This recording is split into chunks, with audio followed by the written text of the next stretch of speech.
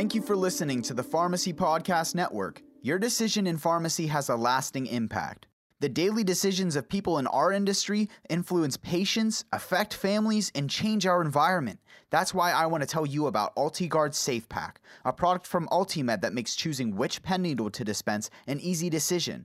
Ultiguard Safe Pack pen needles are an FDA-cleared product that provides 100 premium pen needles in a Sharps container, all in one convenient package system. When you dispense the Ultiguard Safe Pack, you protect families and your community from Sharps injuries and you remove medical waste from the environment. To learn more, visit ultiguardsafepack.com/podcast. That's ultiguardsafepack.com/podcast. When you dispense the Ultiguard Safe Pack, you choose positive change. You're listening to the Pharmacy Podcast Network.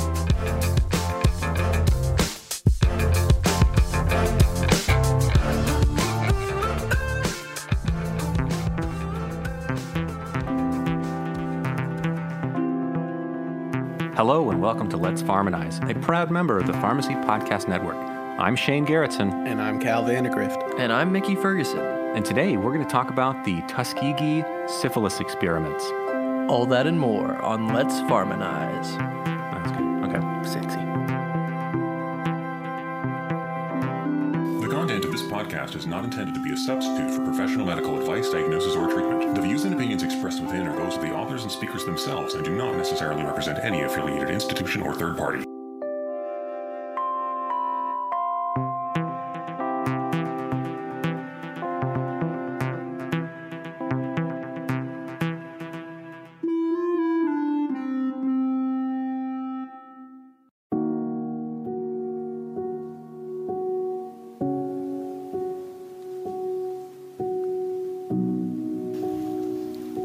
The 8 men who are survivors of the syphilis study at Tuskegee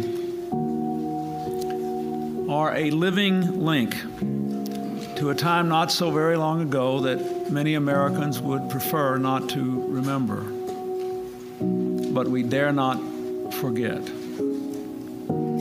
It was a time when our nation failed to live up to its ideals, when our nation broke the trust with our people that is the very foundation of our democracy. It is not only in remembering that shameful past that we can make amends and repair our nation, but it is in remembering that past that we can build a better present and a better future. All right, so I'd like to gauge, to begin, everyone's knowledge about the Tuskegee syphilis experiment. Minimal. Minimal? Yeah. Not enough. Not enough. Okay. Right, I agree with that sentiment, not enough. So I would like to start with the precedent that the medical community has set prior to this happening. So the Tuskegee syphilis experiment began in 1932. At this point in time, we did not know that penicillin was a good treatment for syphilis. So they rounded up a bunch of, I think, exclusively African-American males with syphilis and observed them.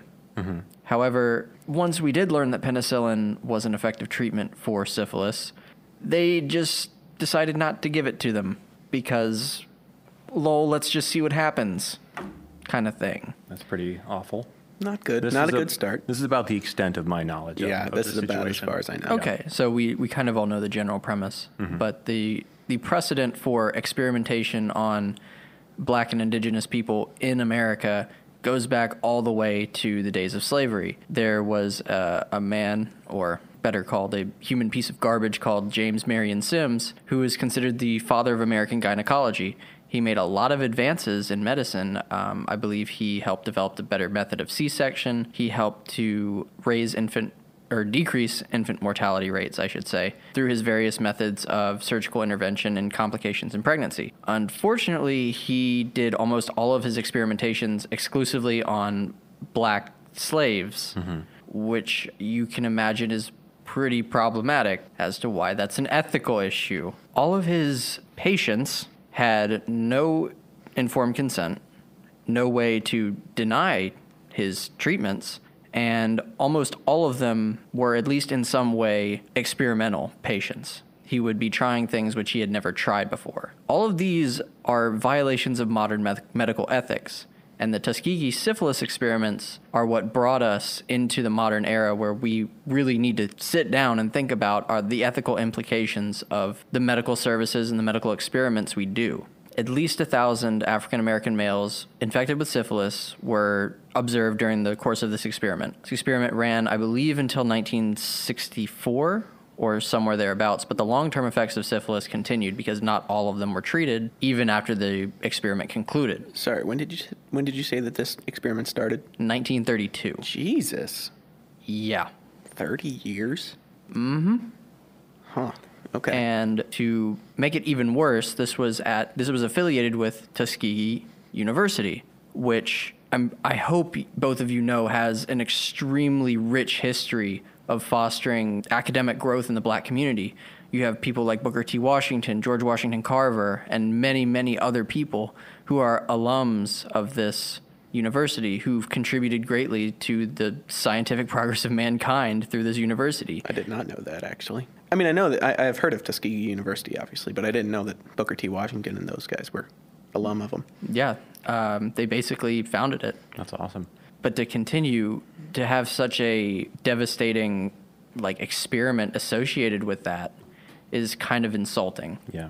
There was some restitution given to the survivors of this experiment in 1974.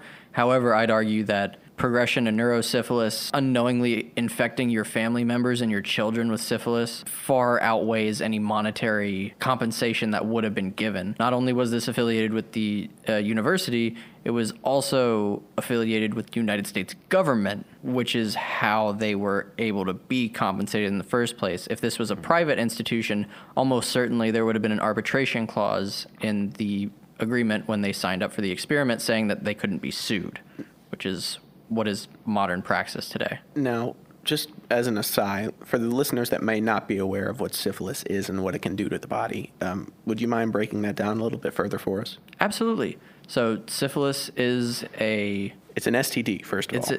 Well, you can get it in more than one way, but largely, yes, it is sexually transmitted disease. It's what's called a spirochete bacterial infection. It's a little noodly boy that wiggles into your cells. Jesus.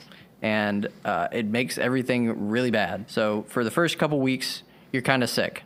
And then for a long time, you might not notice any symptoms at all. And then years down the line, after you've forgotten you even had it, you start to lose mental function. You start to forget things. You start to have trouble with hand-eye coordination. You start to have memory loss. That's when it's neurosyphilis, and that's pretty much right before, it kills you. I think it's important to mention, too, that syphilis was nothing new at this time. In 1932, a lot of English and French royalty have been well documented as having syphilis and having. I can't forget which French king was the specific one that had syphilis, but there was a big one, and I hate that I'm blanking it. Glad you brought that up, Cal. It wasn't a new disease at the time. We knew what it was. We just didn't know how to treat it. So when we did eventually find out that penicillin G is a super effective cure for syphilis, if you get it in the initial stage, all you need is one intramuscular injection, and you're good. You're golden. If you have neurosyphilis, you can treat that in about 7 to 10 days with modern purity penicillin. Once we figured that out, though, that should have been the end of the experiment. Okay, we figured it out. Cool. Everyone who we know has syphilis here, come on in. We'll, get you taken care of. They might not have been able to do that in the 40s because even back then, antibiotic production was super difficult, and it was really sparse.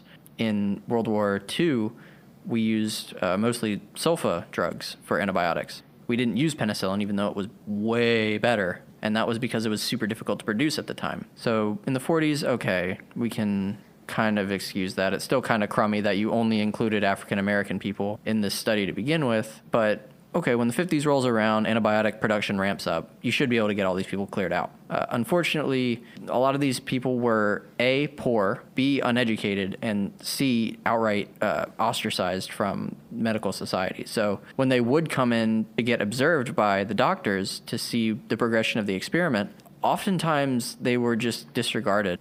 They would be given basic once-overs to make sure that they didn't get other serious infections like gas gangrene or something like that. But generally speaking, the doctors didn't care. They just observed, wrote it down, and they left. So that was the really big issue for me, was okay, once you guys have enough production to treat these people and you have the knowledge to treat them, why aren't you? So I have another question. So unlike a disease like gonorrhea, which is particularly symptomatic in males, where it's obvious that a male who has gonorrhea, it's obvious that they have gonorrhea based on the symptoms. But syphilis can present in both male and women, often in like rashes or like nasty warts that aren't really itchy. Do you speculate that there's a reason why the African American male population was specifically tested, or do you think there was some ethics behind that would say, like, we're not doing this to women, we're only going to do this to the male population? Is there any evidence of that? Well, men were chosen because it was much easier to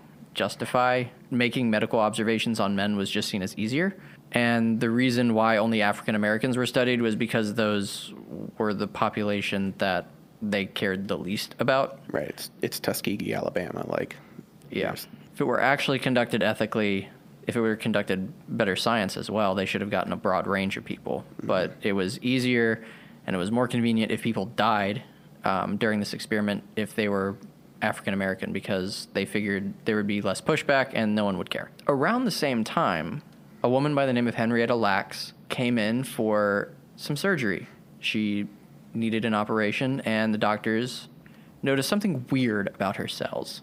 So they collected them without her consent. These cells turned out to be immortal. They would not die on their own.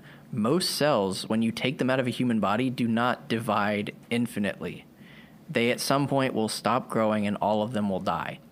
However, Henrietta's cells kept growing. You kept giving them glucose, you kept giving them a good environment to grow in, and they kept growing on a petri dish. It was insane at the time. I want to say this was probably the first immortal cell line we ever found. Mm-hmm. Now we found several others in various different species, but this was probably the first one in humans we ever found. The issue is partly that they collected her cells without her consent. The bigger problem is that they also never offered her any compensation for that. Right, and that they've used the cells in like gene therapies and stuff since They then, have right? used these cells in so many different therapies, and I'm sure there has been at least a dozen companies that have made multiple millions of dollars because of this discovery, and she was never compensated for it. I think millions is a modest number. I bet it's upward in the billions. No, I think we should definitely say how these cells replicate. We don't have to go into mechanisms, but the reason that they were constant replicating was because she had cervical cancer, and they were cancer cells. And she wound up dying from those. And I think she was only like 31 years old when she died. Mm-hmm. And those HeLa cells have been used. They are still used today. That's interesting. But do you think that it might be because she wasn't compensated ever? Because honestly, by the time this broke out, she had already passed away at that point. Even so. Maybe compensating the family members more so, but I'm not so sure about the origin of it. Yeah, they were never compensated either. Didn't they just very recently finally win something after like 50 years? If they did, it wasn't enough for me to... And it was like a trifling... I might be imagining this, but I remember reading an article about them winning some kind of restitution to grandchildren. So still like ridiculous and decades too late. But I bring up both the past and a concurrent event with the Tuskegee syphilis experiment to emphasize that this is not an ancient problem that had been solved by the time this happened, and it was also not something that was exclusive to this experiment. And I'm sure there are many other examples which we just don't know because we don't have records of stuff like this happening to people of poor socioeconomic status, poor race status, so like Black Americans, Hispanic Americans, mixed race people of color. That kind of stuff almost certainly happened more often than we want to believe, and I think it's important that we take a look at it going forward. I've met multiple people who are skeptical of the COVID vaccine because of things like the Tuskegee syphilis experiment, of what happened to Henrietta Lacks, of what James Marion Sims did back in the slave days. They're distrustful of modern medicine because they have seen the ethics failures of modern medicine. And I don't blame them for that, but I think we as medical professionals need to sort of reassure them and show them, most importantly, we need to show them that we are worthy of their trust again. I agree with that. That's really profound, too. And I think that that's a problem that we all need to work towards. I think the memories and the histories of this these events and things like these are lingering blight on the modern medical community. Absolutely. And while it might not be as horrific and shocking as the things that happened in Auschwitz, that happened in Treblinka, that happened in Unit 731, the things that the Japanese did to the Chinese when they invaded China in World War II, they're still ours, and we need to take ownership of them if we want to call ourselves American patriots, I think. You need to own the good and the bad. I want to mention something real quick because I was doing some research while you were talking. Mm-hmm. And so, no is the answer. The family's still not been compensated by the American government or anyone like that. Man. However, recently, I remember seeing previews for this, but an HBO-specific release based on the book by Rebecca Skloot. It was called The Immortal Life of Henrietta Lacks. Yeah, it was Oprah. Yeah, and Oprah played the granddaughter of Henrietta Lacks. Basically in that, there were 5 members of the Lacks family that contributed to that, one of which was even portrayed in the movie as himself. But it looks like, at the very least, HBO says that they paid them rather well for their contributions to the effort. So, and that was done in 2018. So if there's any solace that you can take out of that, they at least got paid for their efforts in the story of their grandmother. Yeah, she was that was actually Johns Hopkins University, I think. She was in Maryland. Yeah, I think that was where Henrietta Lacks, or the cells were first cloned. Yep. In this current climate where we're recognizing social injustices a lot more, I think it's important to remember these huge landmark incidences in history, and particularly United States history. I think you did a great job talking about it. We get taught these things as medical students. We were taught about Tuskegee, and we were taught about Henrietta Lacks. But the general public may not know about this. So I think I appreciate you coming forward and talking about this with us. Yeah, I mean, those HeLa cells were monumental. The things that it wound up aiding in the research of, think about if we did not have those currently. Polio vaccine, overall gene mapping, recognizing the human genome. That was HeLa cells were used for that. AIDS research, cancer research, particularly cervical cancer, development of in vitro fertilization, cloning techniques, and many more medical milestones, all developed from this one person from Maryland. Crazy. It's incredible. It's crazy, and it's a darn shame. It's a national disgrace that woman did not ever get compensated for that. For her contributions. I mean, it is a disgrace. And none of her children did either. I don't know the socioeconomic status that Henrietta Lacks was in. They were very poor. She was a tobacco farmer, and she was the wife of a steel worker. Even worse. She was a mother of 5 as well. I think we should end this on a lighter note. I think we could all agree that, yes, these were tremendous issues that we had in modern medical history.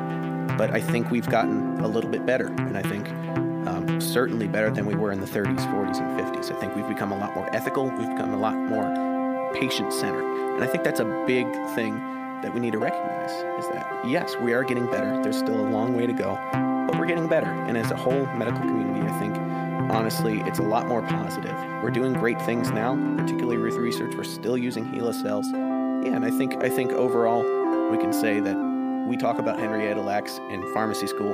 They talk about him in medical school because she shaped basically a lot of the understandings of medicine that we have today. So at the very least, she gave us that. I think that's important. Absolutely.